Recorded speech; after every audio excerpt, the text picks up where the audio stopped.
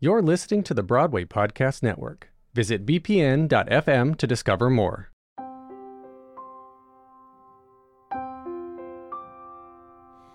We need some light. First of all, we need some light. You're listening to Hurt and Healing from The Ensemblist, the only podcast that shows you Broadway from the inside out. Welcome, I'm Mo Brady. It's just you and me. We'll live, you'll see. As performers, our bodies are our instruments. We use our physical beings to create sounds, embody characters, and tell stories.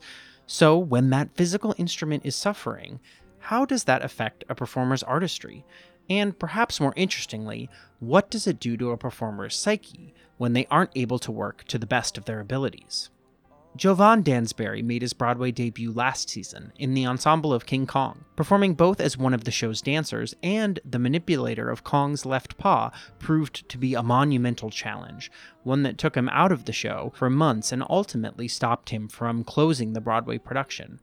But for Jōvan, the biggest challenge was not the physical recovery, but dealing with the stigma of being injured. Here's our conversation.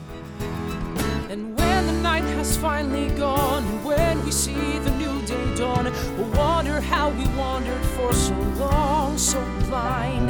The wasted world we thought we knew, the light will make it look brand new. So let it,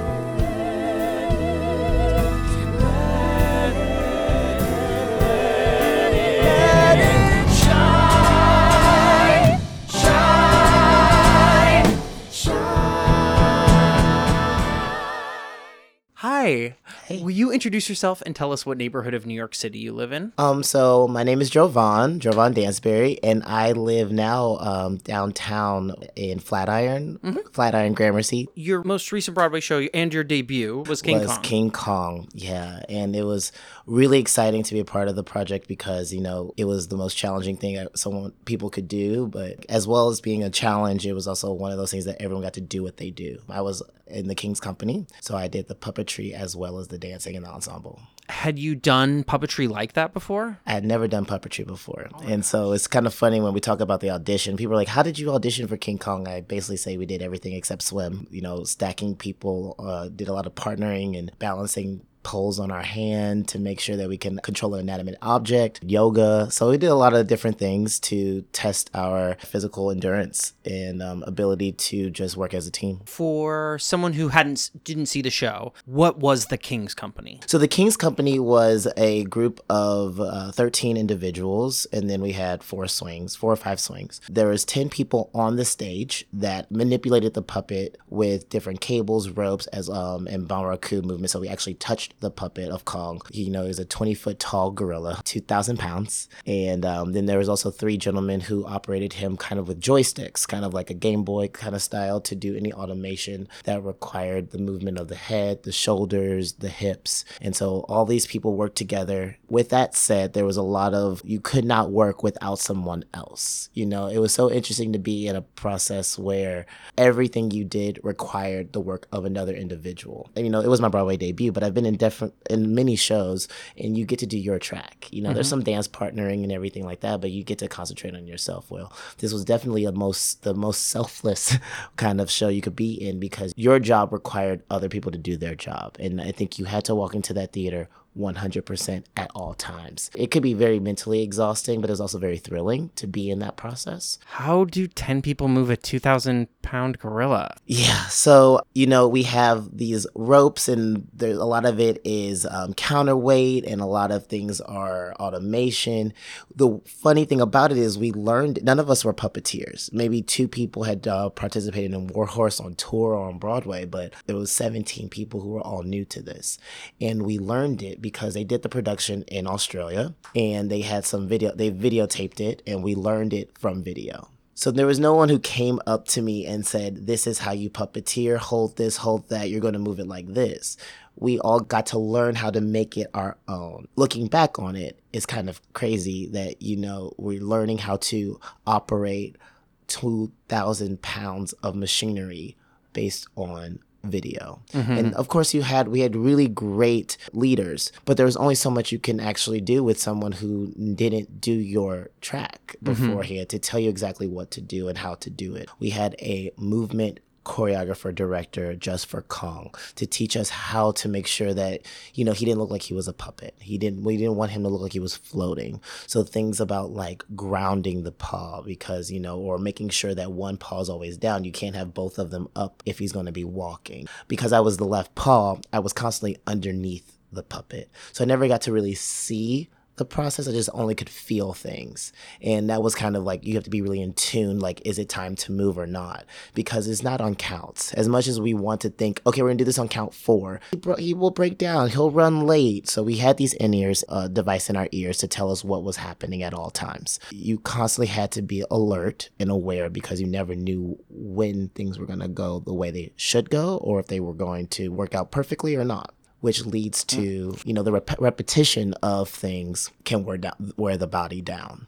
So what I had was called a bone spur. So because of the position I was in, which is the left paw, I was in a constant squat, kneeling, lunging position. That caused a lot of friction between the femur and the hip socket. It wore down some of the cartilage, small pieces of the bone started breaking out into the hip socket.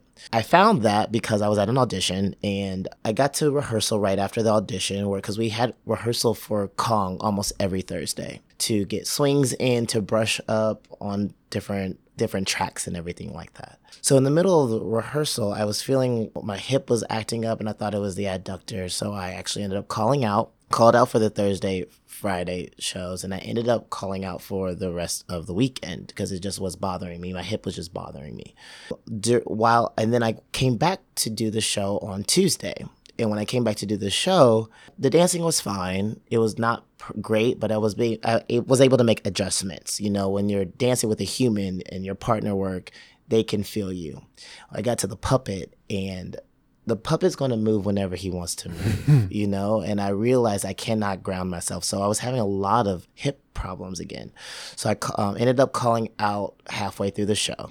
And the next day I went to City MD because it was really hard to get into an ortho right away. So I went to City MD, they did an x-ray and they found small bone fragments in the hip socket.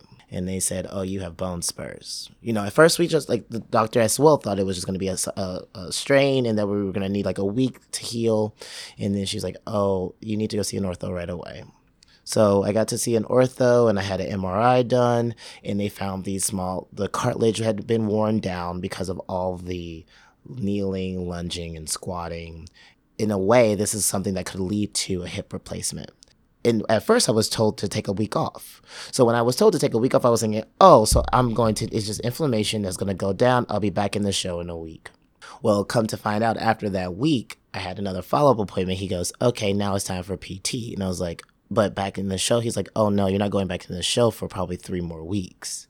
So right then I already felt bad because in my head, I had told my cast, I'll be back in a week. What I did not understand is that how long of the process of healing it could take. So I was out of the show for about 4 weeks. And then it was a really hard time for me. I feel like the show made everyone feel like they were such an individual and integral part. No one had a track that was not built for that person. The King's Company, you felt so needed. And so it was really hard to not go back. As much as people might think that you're out of the show, you're fine, doctors approved, you're good, you still push really hard to get back. I don't know if that comes from that. I mean, this was my Broadway debut. I think it's an adrenaline rush, constantly trying to go through that season until it's all of a sudden over and you're like, oh, now we're just doing this for the audience and it's fine, but you start feeling things differently. And I think that's exactly when I felt it. I started feeling it when we actually got our closing notice. You're starting to notice things that are different. So I went back to the show. After 4 weeks of being off, I was feeling a little bit better. The doctor gave me a pass to go try the show. So I went to go try the show, doing the dancing. Once again, doing some modifications. Everyone's so excited to have you back. They're working with you as much as they can to make sure you are good and you're good to go. Dance captain was great. Stage management was great. All my partners were great. Got back to the puppet. everything that I was taught to do in PT about how to sit back in my hip and what I can do kind of went out the window, because the way that the puppet moved, it didn't allow me to actually have control of my own body.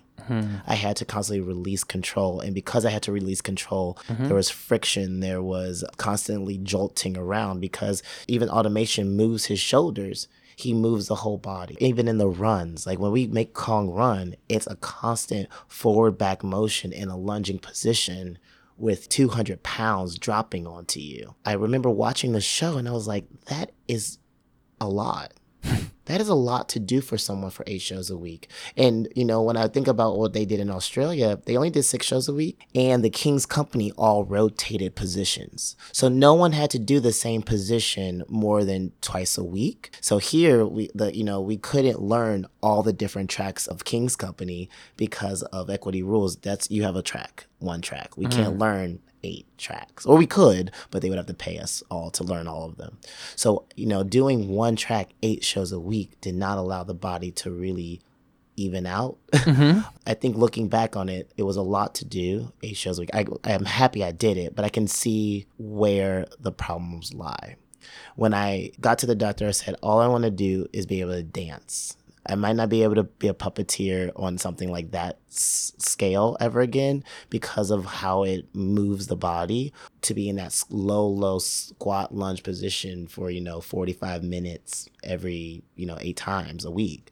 I want to ask you about one of those things that you mentioned earlier. Yeah. You said that some people might be like, oh, great, you're out of the show, you're covered, you got a doctor's note. Mm-hmm. How does being out of the show affect your pocketbook? Depending on the process, we had, being on Broadway, Broadway producers definitely put into workers' comp. And the thing about it is you have to be out for more than a week to even allow workers' comp to come in. Then after that, there's a whole process of getting things through. So I went maybe 4 or 5 weeks without even receiving any pay whatsoever. Oh, so it definitely affects yes, later on you'll get paid, but it does affect your pocketbook very quickly. The union does really great things about supplemental and getting you the money that you may have lost and all that kind of stuff, but it does take a long time. And I tried to go back to the show and I offered to actually do just my dance track. Everyone was on board, but unfortunately, due to, once again, certain rules in the union, you can't do half your track. And that was really hard to hear because I wanted to be there. I wanted to close out the show with everybody. And there's like a little stigma of being like, are you just doing this so you can be out? And it's really hard to explain to people how much you really do want to be there. I had a lot of moments of feeling guilty that I wasn't there, or how it may have looked by like being out. You can't explain to anybody what you're feeling or what you're dealing with. A lot of people, especially as dancers, push through their injuries. A lot of people do. And unfortunately, I think that has caused us to have some moments of feeling insecure about what to do. You don't want to ever look weak to anybody. You don't look weak to your fellow colleagues. You don't look weak to a casting director. I remember getting asked to do pre-pro for something, and I said I was out of town. I didn't want to tell a choreographer that I was injured. And that's kind of crazy that we put ourselves in that mindset that we don't want to tell someone that we got injured. It should be something that we should talk about healing. It's not like I'm injured and I'm out forever. It's like, oh, I'm dealing with an injury right now, but I would love to be with you on the next one. But instead, I told them I was out of town. Well, it's easier. There's fewer questions. That's very true. Sometimes you don't need to say, I got injured because of this, and I have to have this whole heart-to-heart with you about what happened. And it's like, I didn't know how long I was going to be out for. It was kind of very confusing. It sounds like you were getting information on a continuing basis from your doctors about how long the recovery process Exactly. would be. Instead of a full, this is going to take this amount of time. But I also think it's because no one could understand what the body needed to do that job. And also, I wasn't able to do any of the things that I needed to do in PT. I can only do so much of squatting and lunging with weight before I actually get a 20-foot tall, 2,000-pound puppet in front of me. You can't feel what you're going to feel yet. So that was also really hard for me to go back and forth in the show. And I think a lot of people are like, don't come back unless you're healthy. Well, I can't know if I'm healthy until I actually got to do that job. Right. And it was when getting back into it, I was like, oh, this is not ready. So here we are in September. Yes. And you're dancing at the I Met. am dancing at the Met. I am doing Porgy and Bess at the Metropolitan Opera. And I also was really hoping to be healed in time to do this. It's something I've been looking forward to since they announced they were doing it 3 years ago, and I was wanting to be a part of that. So I made sure that even before my injury happened, I had kind of a leave with Kong to go ahead and be able to do both projects. And then after the injury happened, the one thing I kept on saying to the doctors and to PT is, I don't know if I can't puppeteer, but I have to be able to dance because I want to do this project. Going into Porgy and Bess, I also talked to, the choreographer, Camille Brown, and I talked with the director, and they knew that I was dealing with the injury, but they worked with me to make sure that, things weren't too crazy, too low. So there's moments I had to sit down. There was moments that I had to ask someone to go in for me, but they worked with me, and I'm feeling great now. I am feeling really good. I have my moments where I wake up and my hip is locked or it's cracking. The doctor said that I won't need surgery, which is incredible. I'm very happy about that. But it's something that I'm going to have to live with because the only way getting them out is through surgery. We'll see what happens in 5 years. Maybe it's something that I might look into of getting them out or having a small, they call it a half hip replacement surgery or something like that. But for now, I'm thinking that just with a lot of rehab and doctor's visits, it's going to be good. So if you could go back to that first doctor's visit where the doctor told you about the bone spur or the bone spurs, would you do anything differently? I think I would have told myself it's okay to take time to heal. And I pushed it real hard to be back in a week. Okay, no, I'm going to be back in 3 weeks. And the doctors told me it's going to take some time. Now, they didn't know how much time, but I think in their head, they were like, you might take 5 to 6 weeks getting your mind around that. Because this was my Broadway debut, and there was very few injuries that actually came out of Kong, which we're very grateful for. Very few people were out for a long, extended period of time. So it was really hard to know how to navigate that. If you take your leave, do you take a leave and how long do you take it for? And I had no one around me to know exactly how to do this. And so I constantly pushed. And I think if I just gave myself earlier, just said, okay, maybe call it quits and be okay with it and still feel like I'm going to have a process and be able to do the next one. So after going back to the show for that last time, I didn't know if it was going to be my last show, but I did it like it could have been. Because as I was doing it and I was getting injured and more and feeling pain, I kept on telling myself, this might be the last one. Just go out and go strong and be okay with it.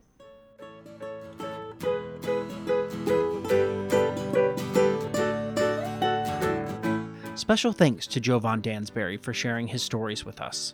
You can learn more about him and how to connect with him online by visiting our website, theensemblist.com. The Ensemblist was produced today by me, Mo Brady. You can help others find out about The Ensemblist by leaving us a rating and review on Apple Podcasts. You can also download episodes wherever you get your podcasts or at theensemblist.com.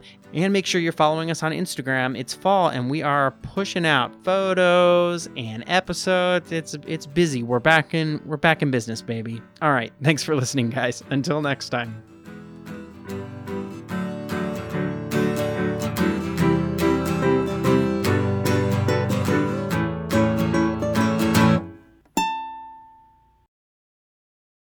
Hey, it's Leslie Odom Jr. here on the Broadway Podcast Network to tell you about the Rise Theater Directory, a program of Maestro Music. Rise is a national online resource designed to connect and empower backstage and administrative and creative theater professionals from underrepresented backgrounds. If you work or aspire to work in the theater community, this can help you find your next project. And if you hire theater professionals, search the Rise Theater Directory to find your next team. Create your profile now and get more information by visiting risetheater.org. That's theater with an RERISETHEATRE.org, because only together we rise.